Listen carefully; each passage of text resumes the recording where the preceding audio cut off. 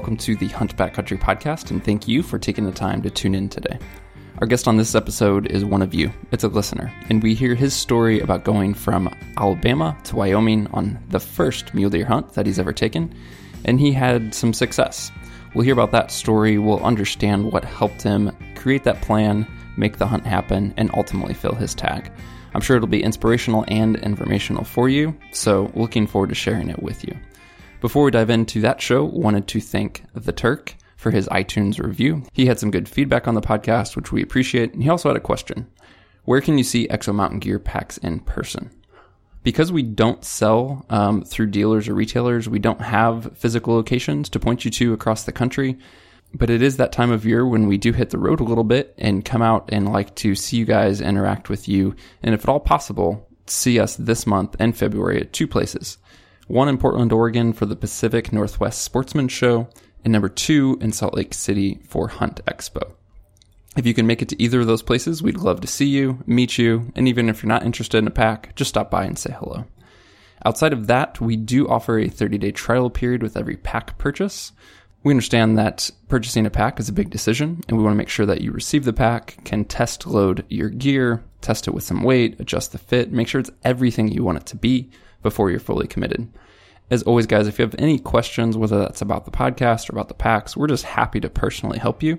Reach out to us by email, give us a call. We'd be happy to help. You can find all that information at exomountaingear.com. All right, let's dive into this show and understand first-time mule deer success. Well, Chris, welcome to the Hunt Backcountry podcast. Thanks for joining us this morning. Thanks for asking me to be on. As you guys might hear, Chris, you got to be from the South, right? Yeah. I don't realize how bad I sound until I hear myself. I love it. I love the South accent. That's cool. Yeah, I'm born in Huntsville, Alabama, and been here my whole life, and probably stay right here, I reckon, you know. Yeah, that's cool. So you reached out just to us via the podcast. You listened to the podcast and kind of shared some stories from the fall, and I thought there'd be great lessons to learn, and a lot of your story could be relatable to listeners, and so I threw it out here to get you on the show, so I'm glad you could make that happen. But before we dive into the hunt and all that, go ahead and, any personal background you want to share, hunting background you want to share, just kind of context for listeners, go ahead and tell us a little bit about yourself. Yeah, like I said, I'm from North Alabama, been deer hunting, since about 14. Outdoors guy, hunt, fish, float, hike, camp, do a lot of kayaking. So just like about everybody up here around my house, that grew up out here, hunting is a big part of your, conversation daily, even when it's not in season, either prepping fields or, getting doing cabin work or whatever. It's just, just how we grew up. Most people around here that's from here. And, just hunting buddies that you made from 8th grade or earlier, you're still your hunting buddies today. So it's just good times, and trying to get your family and friends and kids all hunting together. It's just, it's what we do. What I do for a living is I work on an arsenal. There's a redstone arsenal out here close to us, and I do maintenance for the Army, and I think in a lot of ways that helped me a lot on planning a hunt, and we can talk more about that in this podcast. But I think that's some of the biggest struggles. People like myself who's wanting to go cross country and do a hunt to a state that they may have never been before. It's just overwhelming. So much planning and it happen, and what do you got to do? And I looked up and found your podcast last year, and I've exhausted it. So many episodes y'all talk about is just spot on what we are. If you just go back through your podcast, if I could tell anybody who's wanting to go out west, you need to go back through your podcast and exhaust it and listen to it. And it's pretty much for me. This whole last year, I just give up radio in the truck and just podcast on the way to work. I got a 45-minute ride both, there and home. So I just podcasted all the way back, driving. And it just, I've turned a lot of people onto it too. It's just, you listen to the radio all the time. And next thing you know, you want to buy a car, because I'm going to go buy a car this weekend, And now you're buying hunting tags instead. Yeah. Yeah. It really helped me open my eyes up. I went out west a couple of times on some antelope hunts and went out one time on some cow tags, just inexpensive stuff just to have a good time with hunting buddies. Mm-hmm. And it's always been on a bucket list, to go out and, get a good mule deer and, go up high country and live out your backpack for, 5-10 days and just a lot of prep that has to happen. And that's really why I reached out to you the last time. Y'all answered a question for me I had earlier in the season about water. That was a big concern of mine, finding water and, processing the water and, and then one of your podcasts, I can't remember which one it is, but it comes up quite often, processing water, how to find water, what you should do, use a platypus, use a Sawyer squeeze filter. But, to have somebody who does it all the time to reconfirm that, and to put that away as that part of the problem is solved, not have to worry about it anymore, it's big. Yeah. And that's what I would say I got the most of these podcasts is if you don't know, you don't want to have to guess. You just want good information to put that part of the variable that you can control away as solved. So, I've learned, and I know y'all know this, but buying the gear is the easiest part. Oh, yeah. In the beginning, you're torqued about that because you don't know what to get. But after you learn, that's the easy part, going buying the parts. And that's the easy, putting the hunt together, making it happen. That's the tough part. And that's hunting. Yeah. So, yeah, this fall you went to Wyoming for mule deer. I'm curious why Wyoming and maybe why mule deer. I mean, so many guys tend to do an elk hunt out west, that type of thing. And you mentioned you've done antelope and some cow elk hunts, but mule deer was just always something you wanted to tackle. Is that why you went after that species? And then how and why did you pick Wyoming? Yeah, mule deer has always been, whatever the reason, the North American animals, they're all on the bucket list. And, elk is definitely on the bucket list, and it's, preference points I'm buying right now. And, but mule deer, we went to Wyoming several times on antelope hunts because it's pretty, it used to be a whole lot easier than it is now. It seemed like it was easier to draw tags. I started coming out there in 2008 and went a couple years in a row and had good times. And, but you'd bump mule deer. I was going over toward Bill on that end of Wyoming, and I got invited out one year with a guy and, went out and had a great time, drove out. And then, once you get it kind of, stayed under your belt of going out and understanding how to put in for tags and all that, you kind of, I guess you gravitate back to that state. And, Wyoming is, it may be a hard state to draw or put in preference points and the whole, all that madness you have to do to get it, get put in correctly. But I've always been successful, as far as getting it accomplished online. So I just gravitated toward Wyoming.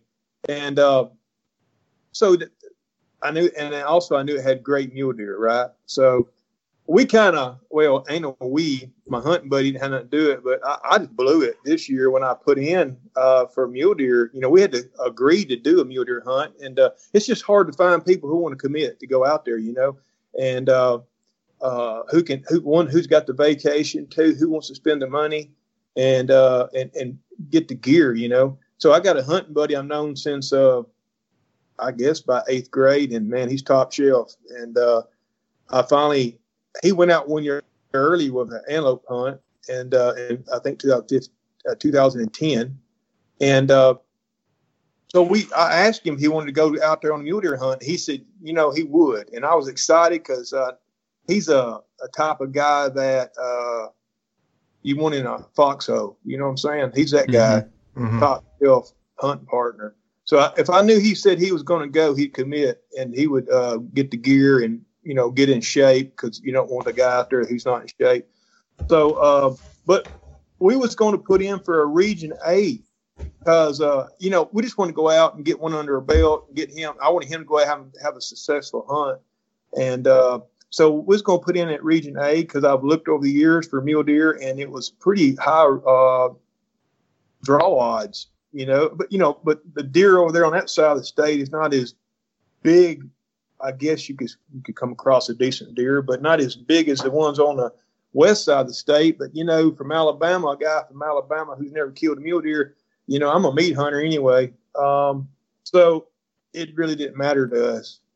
So on the day of the put in on the draw, I was going to put in a party group, like I've done for goat hunts and stuff. And the last minute, I just said, you know what? I'm putting in for a Region G tag, first choice, a Region H tag, second choice, and then a Region A, third choice.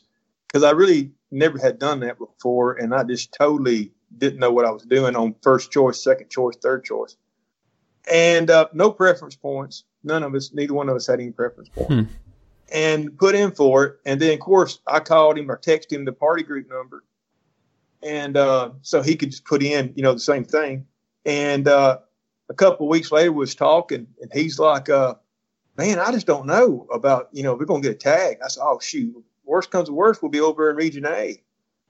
And then I started thinking about what I said. So it freaked me out. So I called out there and talked to a game fish department. And then I got off the phone with him, and I told my buddy, I said, we may not be going at all because it don't work like that, tag. And so I was a nervous wreck. And when they posted the tags, I checked, and it said we was successful, and I thought, all right, it's on, And the whole time we're thinking going Region A, November 1st. And I looked down there, and we got Region G. And I said, oh, my God, we got picked for my first choice. No preference points, Region G. But the kicker was it opens up September the 15th. And that's a big difference from planning. Oh, yeah. Mm-hmm. And, of course, I felt like I won the lottery. I felt like I had a free pass to Hawaii or something. I was trying to explain how rare this mule was to my wife. And she just said, really? Another hunt. I said, no, you don't understand. This is like people wait 15 years, 13 years, 10 years of preference points to get this tag. And I got it, So it really turned up the seriousness, from, if I was going to go over hunt up on the Black Hills, I might have stayed in a hotel room, and just kind of glassed till I found some deer, then started camping. This trip required us to go out, drive out there, and the day we pull up, we're camping. And, it was just a lot of thought to it, but mule deer has always been on my bucket list. It's something I wanted. And I just couldn't believe we put it together successfully. Both of us tagged out. That's awesome. And it's, so many people, you two, especially from your podcasts, there's, just YouTube videos, so many different things now that makes people who like me, who's never, to pick a game, go out of state, go to a spot you've never been before, plan your hunts, then get there and find game and, put it together and, get it home successfully. I don't know if you could do that 15 years ago or 10 years, 10 years possibly, 15 years ago, it'd been tough. I'm sure people did it. Yeah. With podcasts, YouTube, Onyx maps, all this stuff, it's there. It's just so, and I think that's why I've seen some locals out there, and they was really surprised how many people was hunting in that area, and Wyoming's always been great to me. Everybody I've met out there is just super friendly, crazy friendly, almost like you don't know how to take it. They're so great. That's awesome. It's not like that, you call fish in Wyoming, that levels, I mean, 20-minute conversation, and you call anybody in Alabama, man, it's short. If you don't ask it, they're not going to tell you, and it's hard to get anything out of anybody down here. So you guys, Drew, obviously got the results. One thing that really stood out to me in your notes that you had sent over is you wrote that you set a goal to allow success, and then by that you said you put detailed calendar checks in place to ensure that everything was ready for opening day. So I think that's a really smart strategy, especially for a new hunt, is you get draw results, or maybe it's an over-the-counter the tag, but it's a new process for you, and maybe it's this time of year, right? Like winter. And that this hunt's coming up, and let's call it 6 to 7 months. What did that look like for you? And when you sat down and kind of built out that calendar of, here's what I need to do, here's what needs to be done by when. I just think that would be really helpful for you to walk through that a little bit for guys who are also planning hunts that are new to them. Sure. That goes to, how I'm wired is I've got to get everything that I can control tight. And the variables that you have no control over, that's hunting. So I literally went on Excel and printed off calendars, blank calendars. And one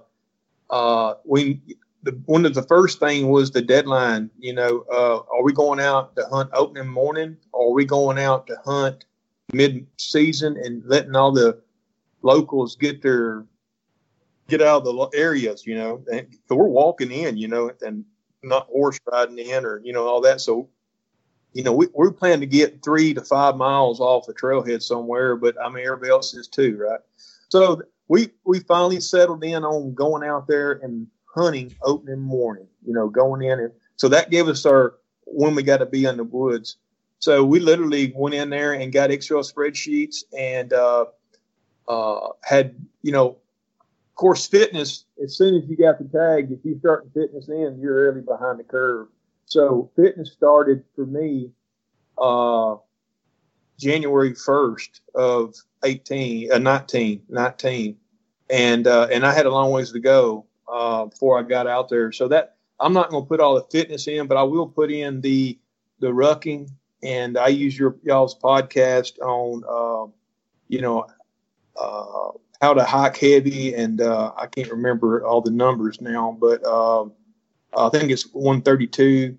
And then I listened to the podcast about your death hikes and all that stuff. That's coming up. They y'all got one coming soon, and then that really and me too. I had 90 days dealing with gear, rooking. I rooked heavy 3 days a week for 90 days.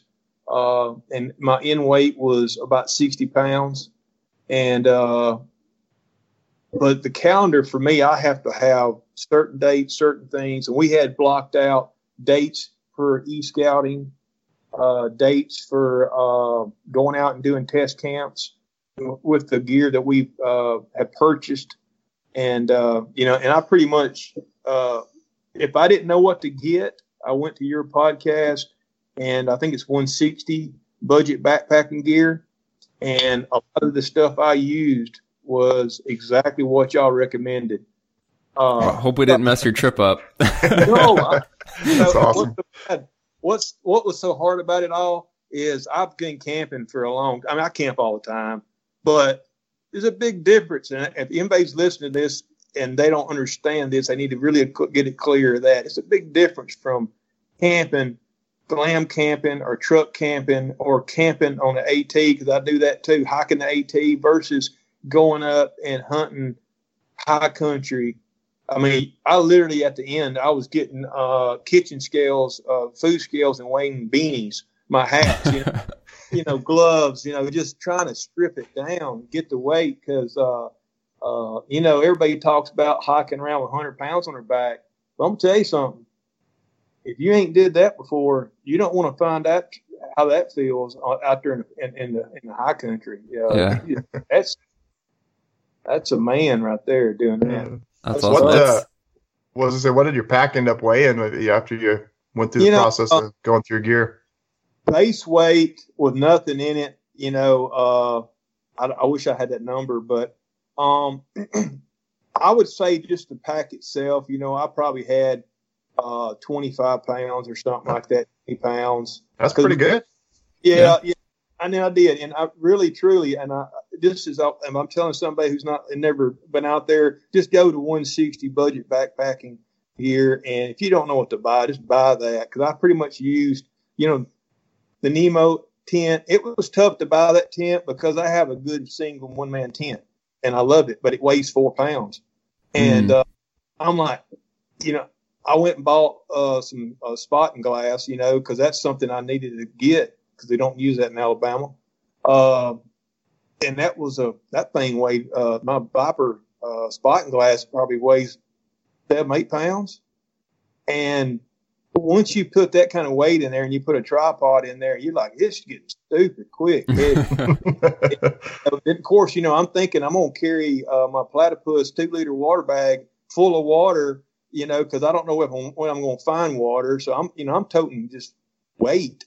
And so that's why when I was trucking 3 days a week, I found that, once I got up to that 50 pounds, I knew that wasn't going to be enough, but it was about all I could handle and do it consistently. And the use of trekking poles, man, that's a lifesaver. Trekking poles. People, they look at you funny in Alabama when you're walking in the woods, but they don't know what they are, Right. Some kind of weird guy out there with skis. So yeah, but you had to, and trekking poles, that was a big knee saver for me, coming, especially bring that deer down. I have never had that kind of weight on my back. Yeah, coming down's tough with that weight. It is. And I was, trying to get all I could get down back to base camp without having to go back up there. And it was tough. It was real tough. But, the planning, the calendar, I think you got to have that if you have never done it before, because it's so easy to start packing that pack, 2 months in advance. And then when you get closer to the hunt, you're actually having to unpack it to see what you packed, because you'll forget something. And it gives you deadlines. It requires you to have X at a certain time, and it keeps you focused on the big plan. Yeah. So I couldn't stress that more. I couldn't imagine trying to do it without having some kind of calendars that you can just got to be here on this date, and you hit that goal and just continue work across. Because if you just wait and try to throw it all together in the last 40 days, I think you're not setting yourself up for good success. Yeah, that's smart. How did you feel? It sounds like obviously you did good training for sure, but there's limitations in Alabama in terms of obviously incline as well as a big elevation difference. Even though it was flatter and at a lower elevation, how did you feel like that training helped prepare you, for that mountain hunt? Altitude struggles it's legit and it's rough. And, me and my buddy, Danny, he's far more active than I am. He owns a brick mason company and works and tears scaffolding down. And, he's just always moving. And of course I do more sediment. I'm not near as moving as much as he is. And so I knew I had a struggle to get in shape, just to get, normal average, And, so, I went to my calendar, before I went to Wyoming, I was running, 3 miles, 3 days a week. I had took a tire off one of my trucks and, loaded it with weight, hooked a chain to it, and I'd drag it around the neighborhood. And got a lot of stares. I'm telling you, when you're dragging a tire around the neighborhood on asphalt, people will stare at you. You just got to do it. But I think it was on YouTube, Atomic Athlete or somebody. I hate if I got that right, but he shows you how to build a tire drag, and that worked good. And that'll get you on your toes and get you leaning. And I did that. And Rook, just really sweating that bag in, putting heavy weight in your bag. I did that, and I found a little mountain. Now, there's not big mountains in Alabama, but I found a spot. It's some greenway, some public land that had I could get 600 feet elevation by walking a power line. Around here, they got power lines that go over hills, and they just bush hog them. kind of scrubby. But believe it or not, I got out there and looked, and somebody else was doing it too, So it was a trail run up down that hill. So I did that 3 days a week, and that's how I got my elevation. And I would time myself climbing that hill, and every time I did it, I tried to beat that time just a little bit, And then it got easier and easier, and that's all I could do, And when I got out there in Wyoming, we drove out straight. Well, we didn't drive straight through. I was smarter. I did that before. That's too hard on me. But we drove, drove in and got there about 2:00. And I had a 4-season. I got a Cabela guide gear tent that I've used before. And I didn't know if we was going to set up a base camp and then go up, or just go up and get up in them hills as quick as we could. And we ended up doing that. We just ended up loading our packs up and just got in there on the trailhead and went in.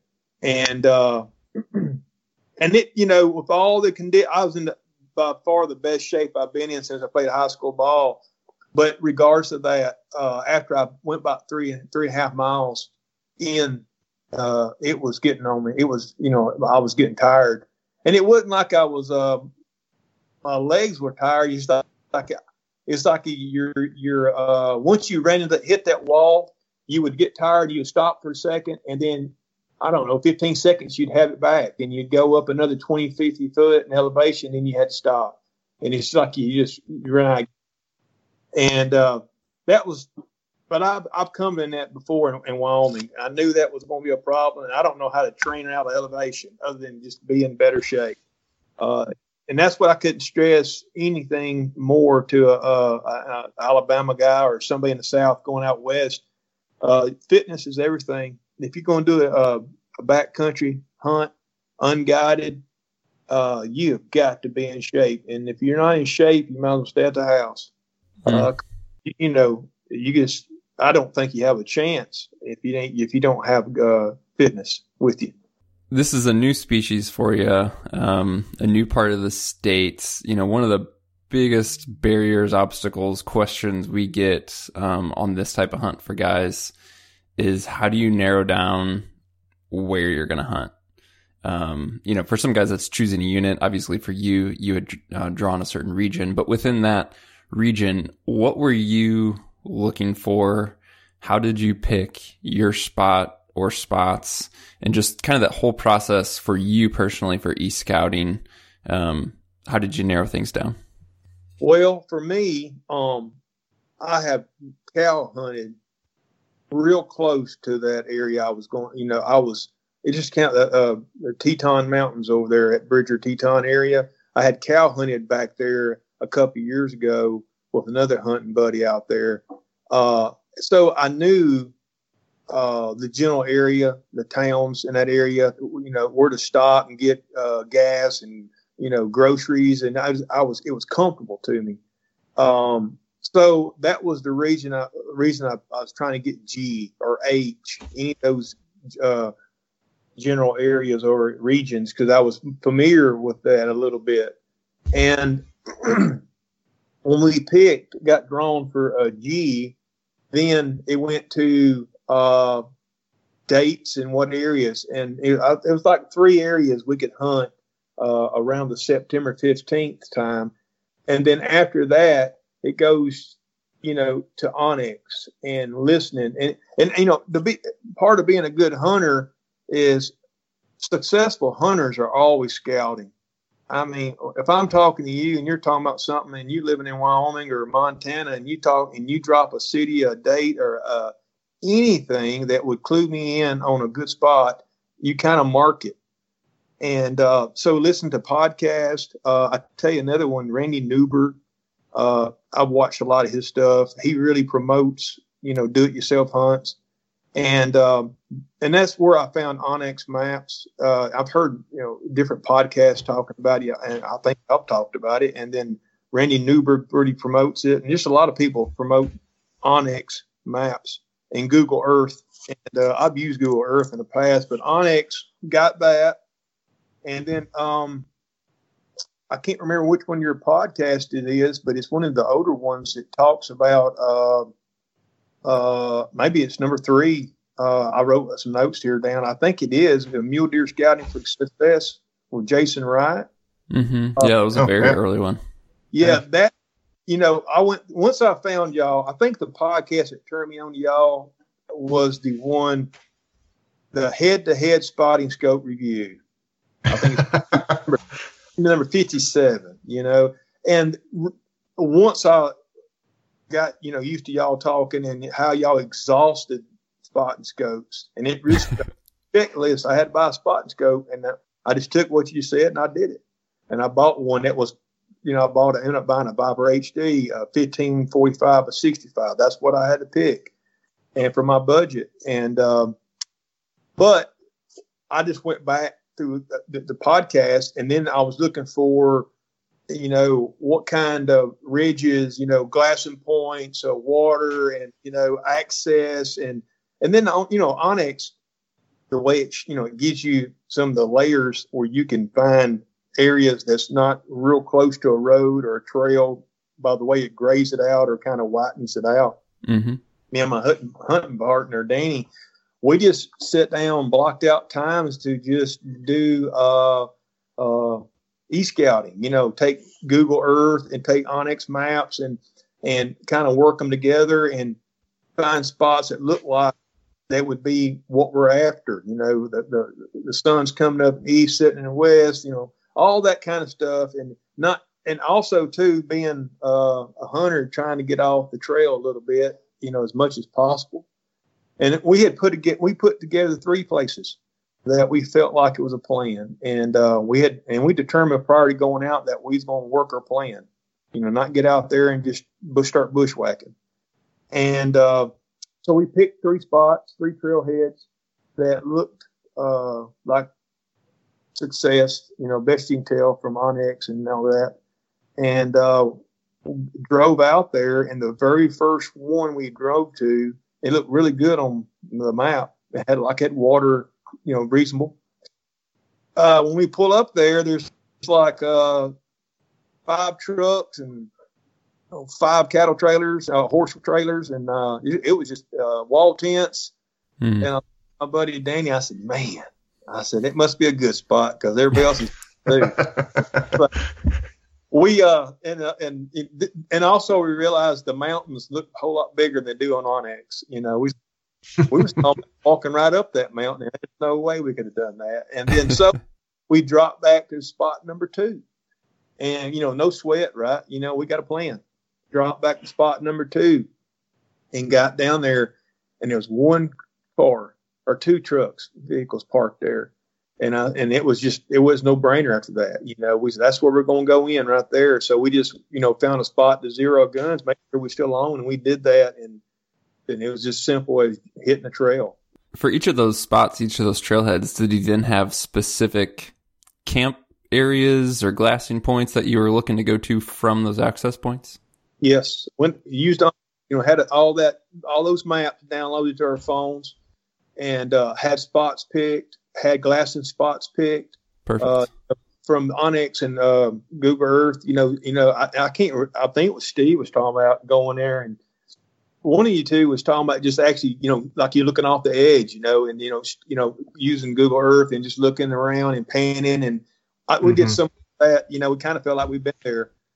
So when we dropped those waypoints down for glassing spots, we felt confident. We're going to at least go to that spot because we feel like that's a good spot. And never being in that area before and not knowing, that is good. That's the best you can do. And so we did that. And the only thing we fell short on,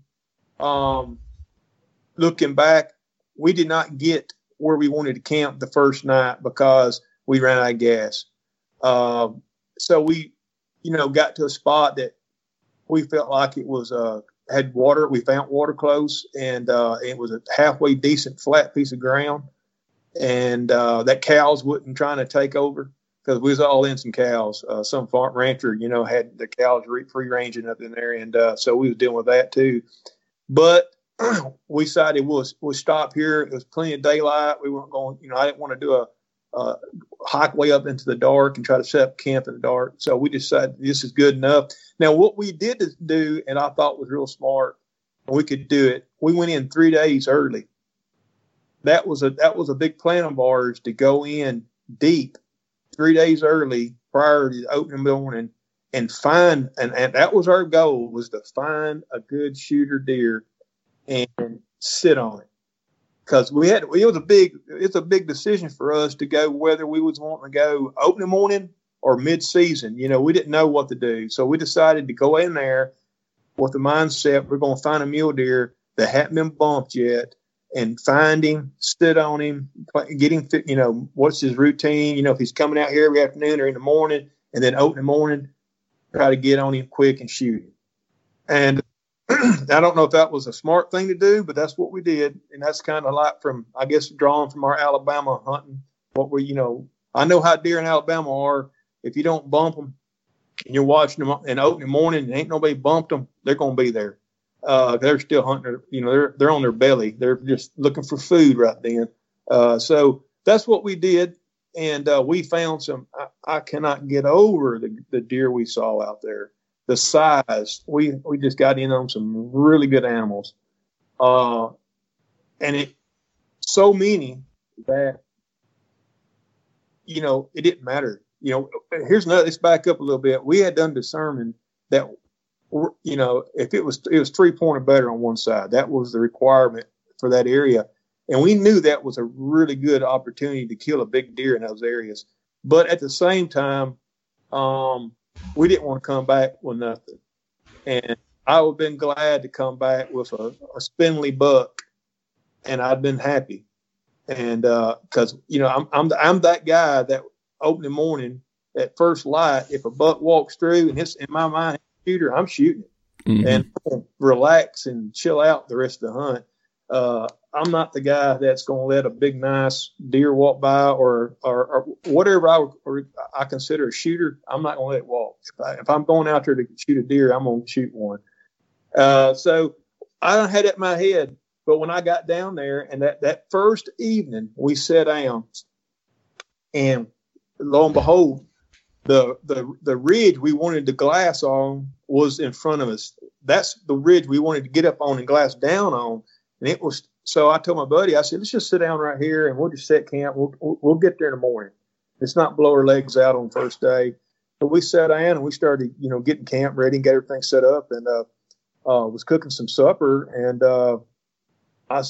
my buddy Danny says, let's just get our glass out and glass this hillside.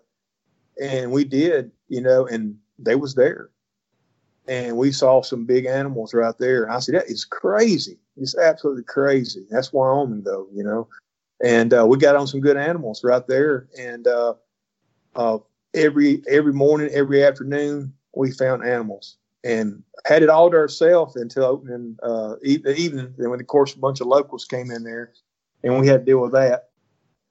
But we didn't go in as deep as we thought we was going to. You know, we just stayed running up that 3 to 5 mile range right there, and was in so much deer. I couldn't leave the deer we found to walk another hill to see if one was bigger, because what I ended up killing was bigger than anything I dreamed I was ever going to kill. And once I saw that mule deer up there, it was hard to walk away. You know, the biggest challenge we had was who's going to shoot it. You know, me and my buddy both saw it, and honestly, I'd have been happy if he'd shot it, and he'd been happy if I shot it. I could care who shot it, but it so happened it came across in front of me that opening morning. How was that discussion or that decision made? I mean, maybe it just sounds like you got the opportunity first, but ahead of time, how were you guys kind of handling that? Well, it came up, believe me. And like I said, my hunting partner, you know, they're jewel. You know, when you find a good hunting partner, you know, and y'all know what I'm talking about. They're rare to find one that you just gel that good with. And no one, it never came down to who was going to shoot it. I guess the morning before, you know, our goal was to find it and laying in bed. We put it to bed that night.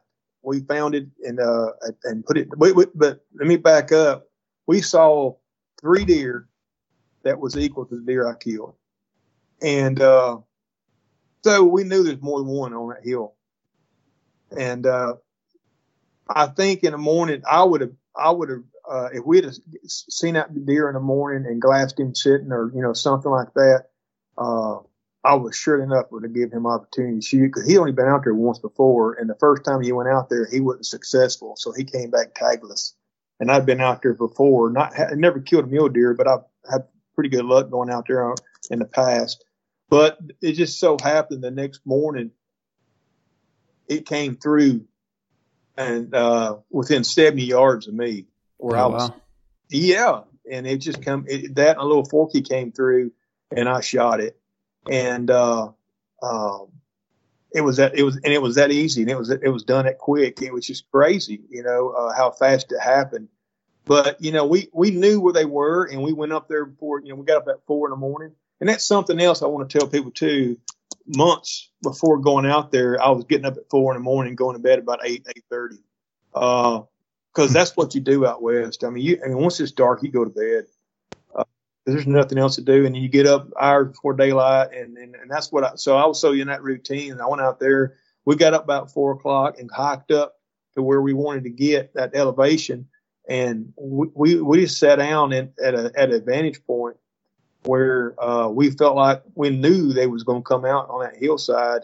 We was just going to sit there and glass. And I was prepared. We was prepared to stay there all day. That was the plan: hunt that top up there and glass that, because every evening we had seen big deer. Me and him both agreed that we'd shoot any of them and be glad to have them. And so we was prepared to sit there, and to dark. And lo and behold, the one I shot came down. That a little forky came running together, trotting offside there, and I was just at the right place at the right time. I hate to say it's a lot of luck, I guess. It came through, and I just pulled up and shot it. And it happened that quick. Yeah. Well, I mean, it was quote unquote luck after doing a lot of planning work. Yeah. Well, it didn't sound like a lot of luck. Yeah. The plan after listening to your podcast and, other Randy Newburn and watching Lunch's YouTube videos, our thought was we could find them, use our spotting glass, find them. Cause I know you got to do a lot of bow hunting, and I do bow hunting as well, but I felt like it really stacked the cards if I went out there and bow hunted, cause it did come up conversation. But our goal was to find them bedded, and put a stalk in and set up on them and wait till they got, stood up or got turned correctly and shoot them that way. That was what we thought we was going to go do. And lo and behold, it didn't work out that way. And I'm not complaining because we put it together. But I got mine that morning, and of course the rest of the day is getting it back to camp. And that was tough. But we got it done. I don't know how many deer I've, have cleaned in the field or gutted, and I quarter. I do all my own processing, so I'm pretty proficient at it, and my buddy does as well. Well, toting that weight, that's for real. And got it back, got it hung up, and man, grinning ear to ear. And then you have that stress of your partner. He's happy for you, but at the same time, you don't want to ride back 22 hours and front seat of a truck when one of you tagged out, no one didn't. Yeah. So the whole focus now is for him to get whatever it takes, whatever he needs, whatever I can do. I'm there for that, because he's gonna help me. My deer's hung, it's in the shade, it's good. And so that evening, that ridge we was glassing, it was always better in afternoons. And so that evening, the plan was I was going to stay at camp and glass, and he was going to go up that hill. And we did. I'm sitting there, and he took nothing up there but a gun and some, his binos and a knife and a headlamp, stripped his bag down, and of course some water, I'm sure. And he went up there and went up the top. Got him behind some firs up there and kind of got tucked in there. And I'm glassing. I can see him up there. And I'm watching him, and sure enough, about an hour before dark, they start coming out and working the hillside over. And I'm looking at him and, sitting there watching him. And all of a sudden, about 30 minutes later, I hear this gunshot and it sounded like it came from behind me. We're in a basin between two canyons, or I don't know what I call them hollies and a holler, but I don't know if y'all call them hollers. But it sounded like it came from behind me. But when I look at him, I pull my binos up and look at him. He's got his rifle up. I thought, what is he doing? And I didn't realize he just shot, and it was echoing off the mountain behind me. And then I look up there, and I said, my God, he just shot. And I never could see it because it's just how the terrain was. And it's way up there, too. I'm looking through my binos. I can make him out. I'm getting my spotter out, and I'm spotting on it, using my spotter. And he's got his rifle pulled up again. I'm sitting there watching him. And then he gets up, and he takes off down through there. And lo and behold, he shot a nice 4x4 as well. And then I never saw it. And of course, I knew I had to climb that hill. So, and it's like an hour before dark, right? So I got my bag and I have nothing in there but my knife, a headlamp, some cord, and I take off. And by the time I get up there, it's dark, and it's so steep where he shot this deer that we had to tie the deer off to a snag, a tree that's fell up there, so to keep it from falling off the side of the mountain. And so we got it tied off and everything. We're cutting it up, and in the terrain, it's just terrible. It's just a hillside, and we take a quarter off, put it in a game bag, and the game bag would want to fall off the side of the hills. We had to tie the game bag to the tree that was a deadfall. So we got it all cut up and got it down, and I think we got down about 12 o'clock at night and got back to camp. But man, that's such a great feeling. He tagged out, I tagged out, opening day. Yeah. We planned on staying up there for that whole week, and had the food to do that, and had everything ready, and we'd been there for I guess that was the fourth day, that opening morning was. And so it was just, man, it was nice. I mean, you just grinning ear to ear, good times. But then, packing it out, man, it's just, that was such work, and I tell my kids, we've been eating on this mule deer since we got back, and I told them all, because we pretty much all we eat is pretty much deer meat anyway. And I said, this mule deer, not one piece will be wasted. I said, we eat a lot. And the other night they had some leftovers. I said, put it in the refrigerator. We're not throwing nothing away. I said, I toted this deer for so many miles, not one piece will be wasted, because it was just so. And every time I eat that deer, I think about it, and it's just so much work. But it's, man, most rewarding trip I've ever been on. Beautiful country. It's amazing. Wyoming, the high country, just looking, glassing for miles, just big sky. And, a boy from Alabama who's never been out past the Mississippi River, just here just recently, it's anybody sitting at home in the South, thinking about going out west, they need to do it. It's amazing. Really. Did you guys one trip the bucks out, or did you have to do a couple trips? No, I'm not man enough to do that. I know I'm heavyweight, but yeah. For me, it took us 3 trips. Okay.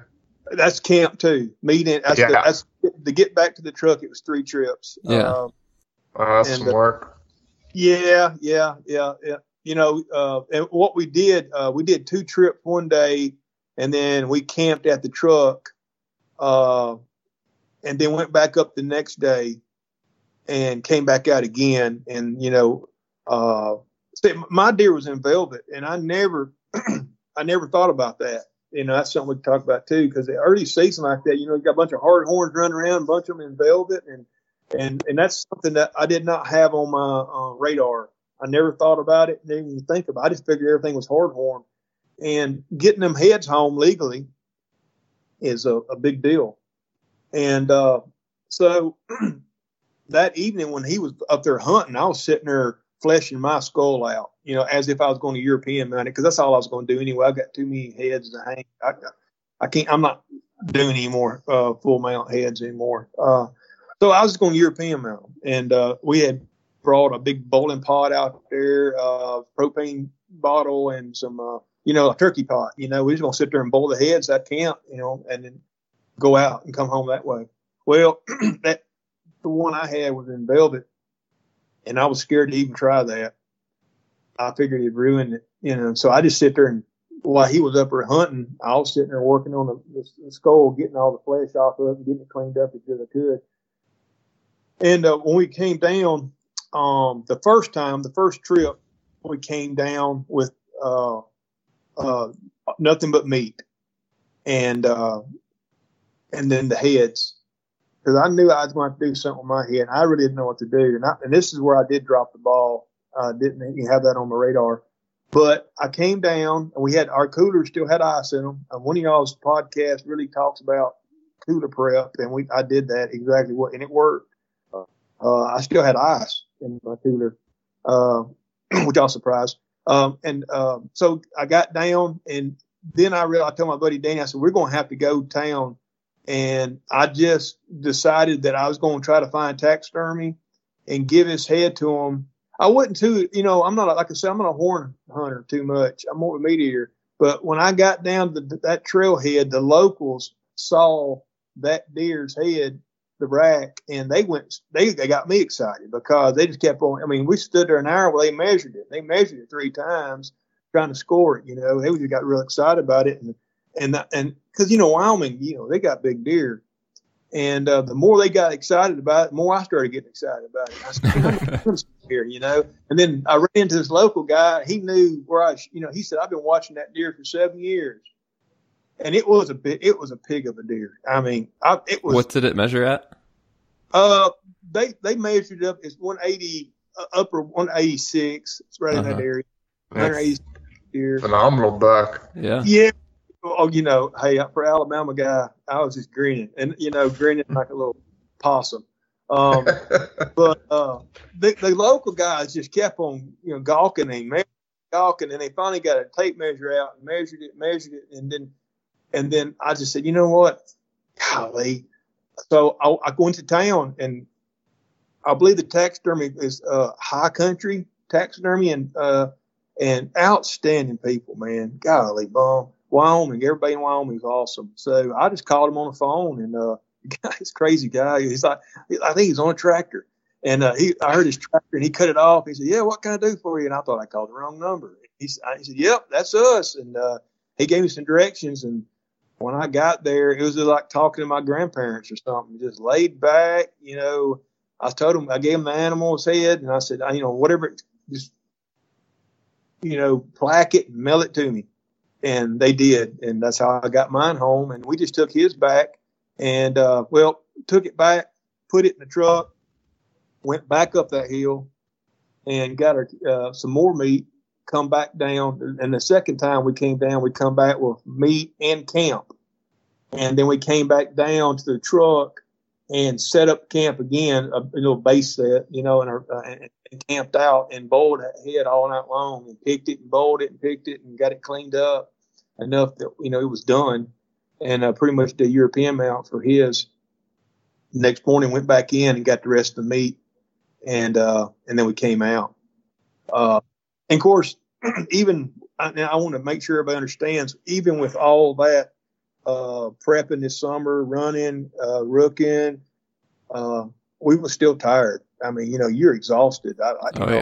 Maybe I wasn't in condition enough, but once you go up in that elevation, I think it's about 7,800, 8,000 feet is at the base. So we was, about 92, I don't know, 9,000 plus feet is where we was, hunting, and just walking that up and down, And of course, me, I think I told you, Mark, and some of the emails that, on my knuckleheads, I went in forgot my medicine, So that's I'm sure y'all have done it before. You lay in a tent that night thinking, what did I forget? And then oh my God, I forgot my medicine. And you're way back in the country. You're like, yeah, I got to hike out in the morning. And that's what I got to do, I got up the first morning and I told my buddy Danny, I said, guess what I get to do? He said, well, I got to go back to the truck. I forgot my medicine. And I said, well, I'll be back. And I showed back up about 12 o'clock and I left at sun up. And so I got to do that. So I had a little extra miles on my legs versus, but that's, that's the hunt, it's, to go back to what you asked, how we pick our spots, how we do that. And I can't stress, there's so much, I literally would watch I'd Google, I guess any call Google, I'd go on YouTube and put in Region G, Wyoming, and I'd watch every YouTube video I could find on that. Mule hunting in Wyoming, exhaust everything. Just trying to find anything you could find information. Spend a lot of hours doing that and podcast. And that's what I would tell people that who would be interested to go out west on a hunt. There's a lot of things available now that you can find and get a lot of answers. You literally, if you're a guy who's never been out there, when you watch like Randy Newberg on TV, and you're literally looking at his boots, his gaiters, his pants, his belt, his gun, his backpack, his hydration, glassing, because all of that is got to be purchased. It don't have to be, but you're looking at it because you don't know what you need to get. So it's that's where it can be overwhelming. Yeah, that's cool.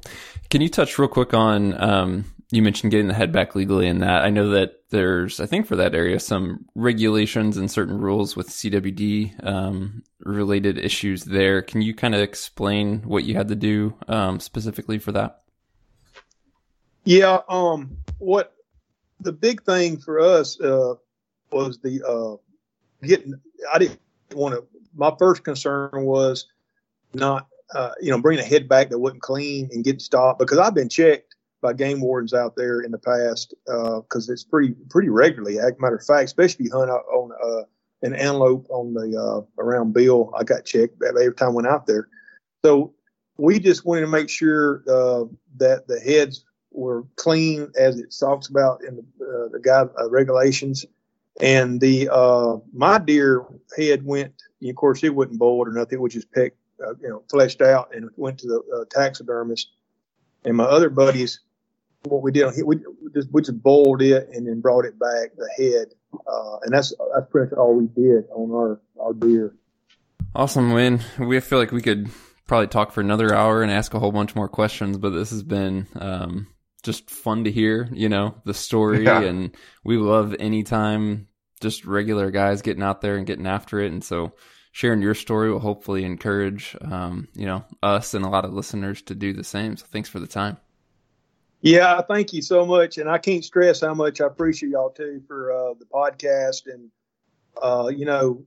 setting aside and exhausting, doing it the way you do, because it really, it helped me so much, and that's what people need to realize. I know y'all have to sell backpacks and design and build backpacks, but this podcast is so bigger than that. Just exhausting all the different ways, just how to exhaust glass in the hillside. That's something that you just don't do back where I live. And I just thank y'all, because I feel like that these podcasts, the way I'm wired, I have to put, everything as trying to solve the problem. And a lot of my preps I had to resolve, and all the issues I couldn't have resolved without the podcast. So thank y'all for that podcast, y'all's podcast. Well, as always, guys, thank you so much for tuning in. We appreciate you taking the time to listen to the show and also to provide your feedback. If you have anything to share with us, send us an email directly to podcast@exomountaingear.com.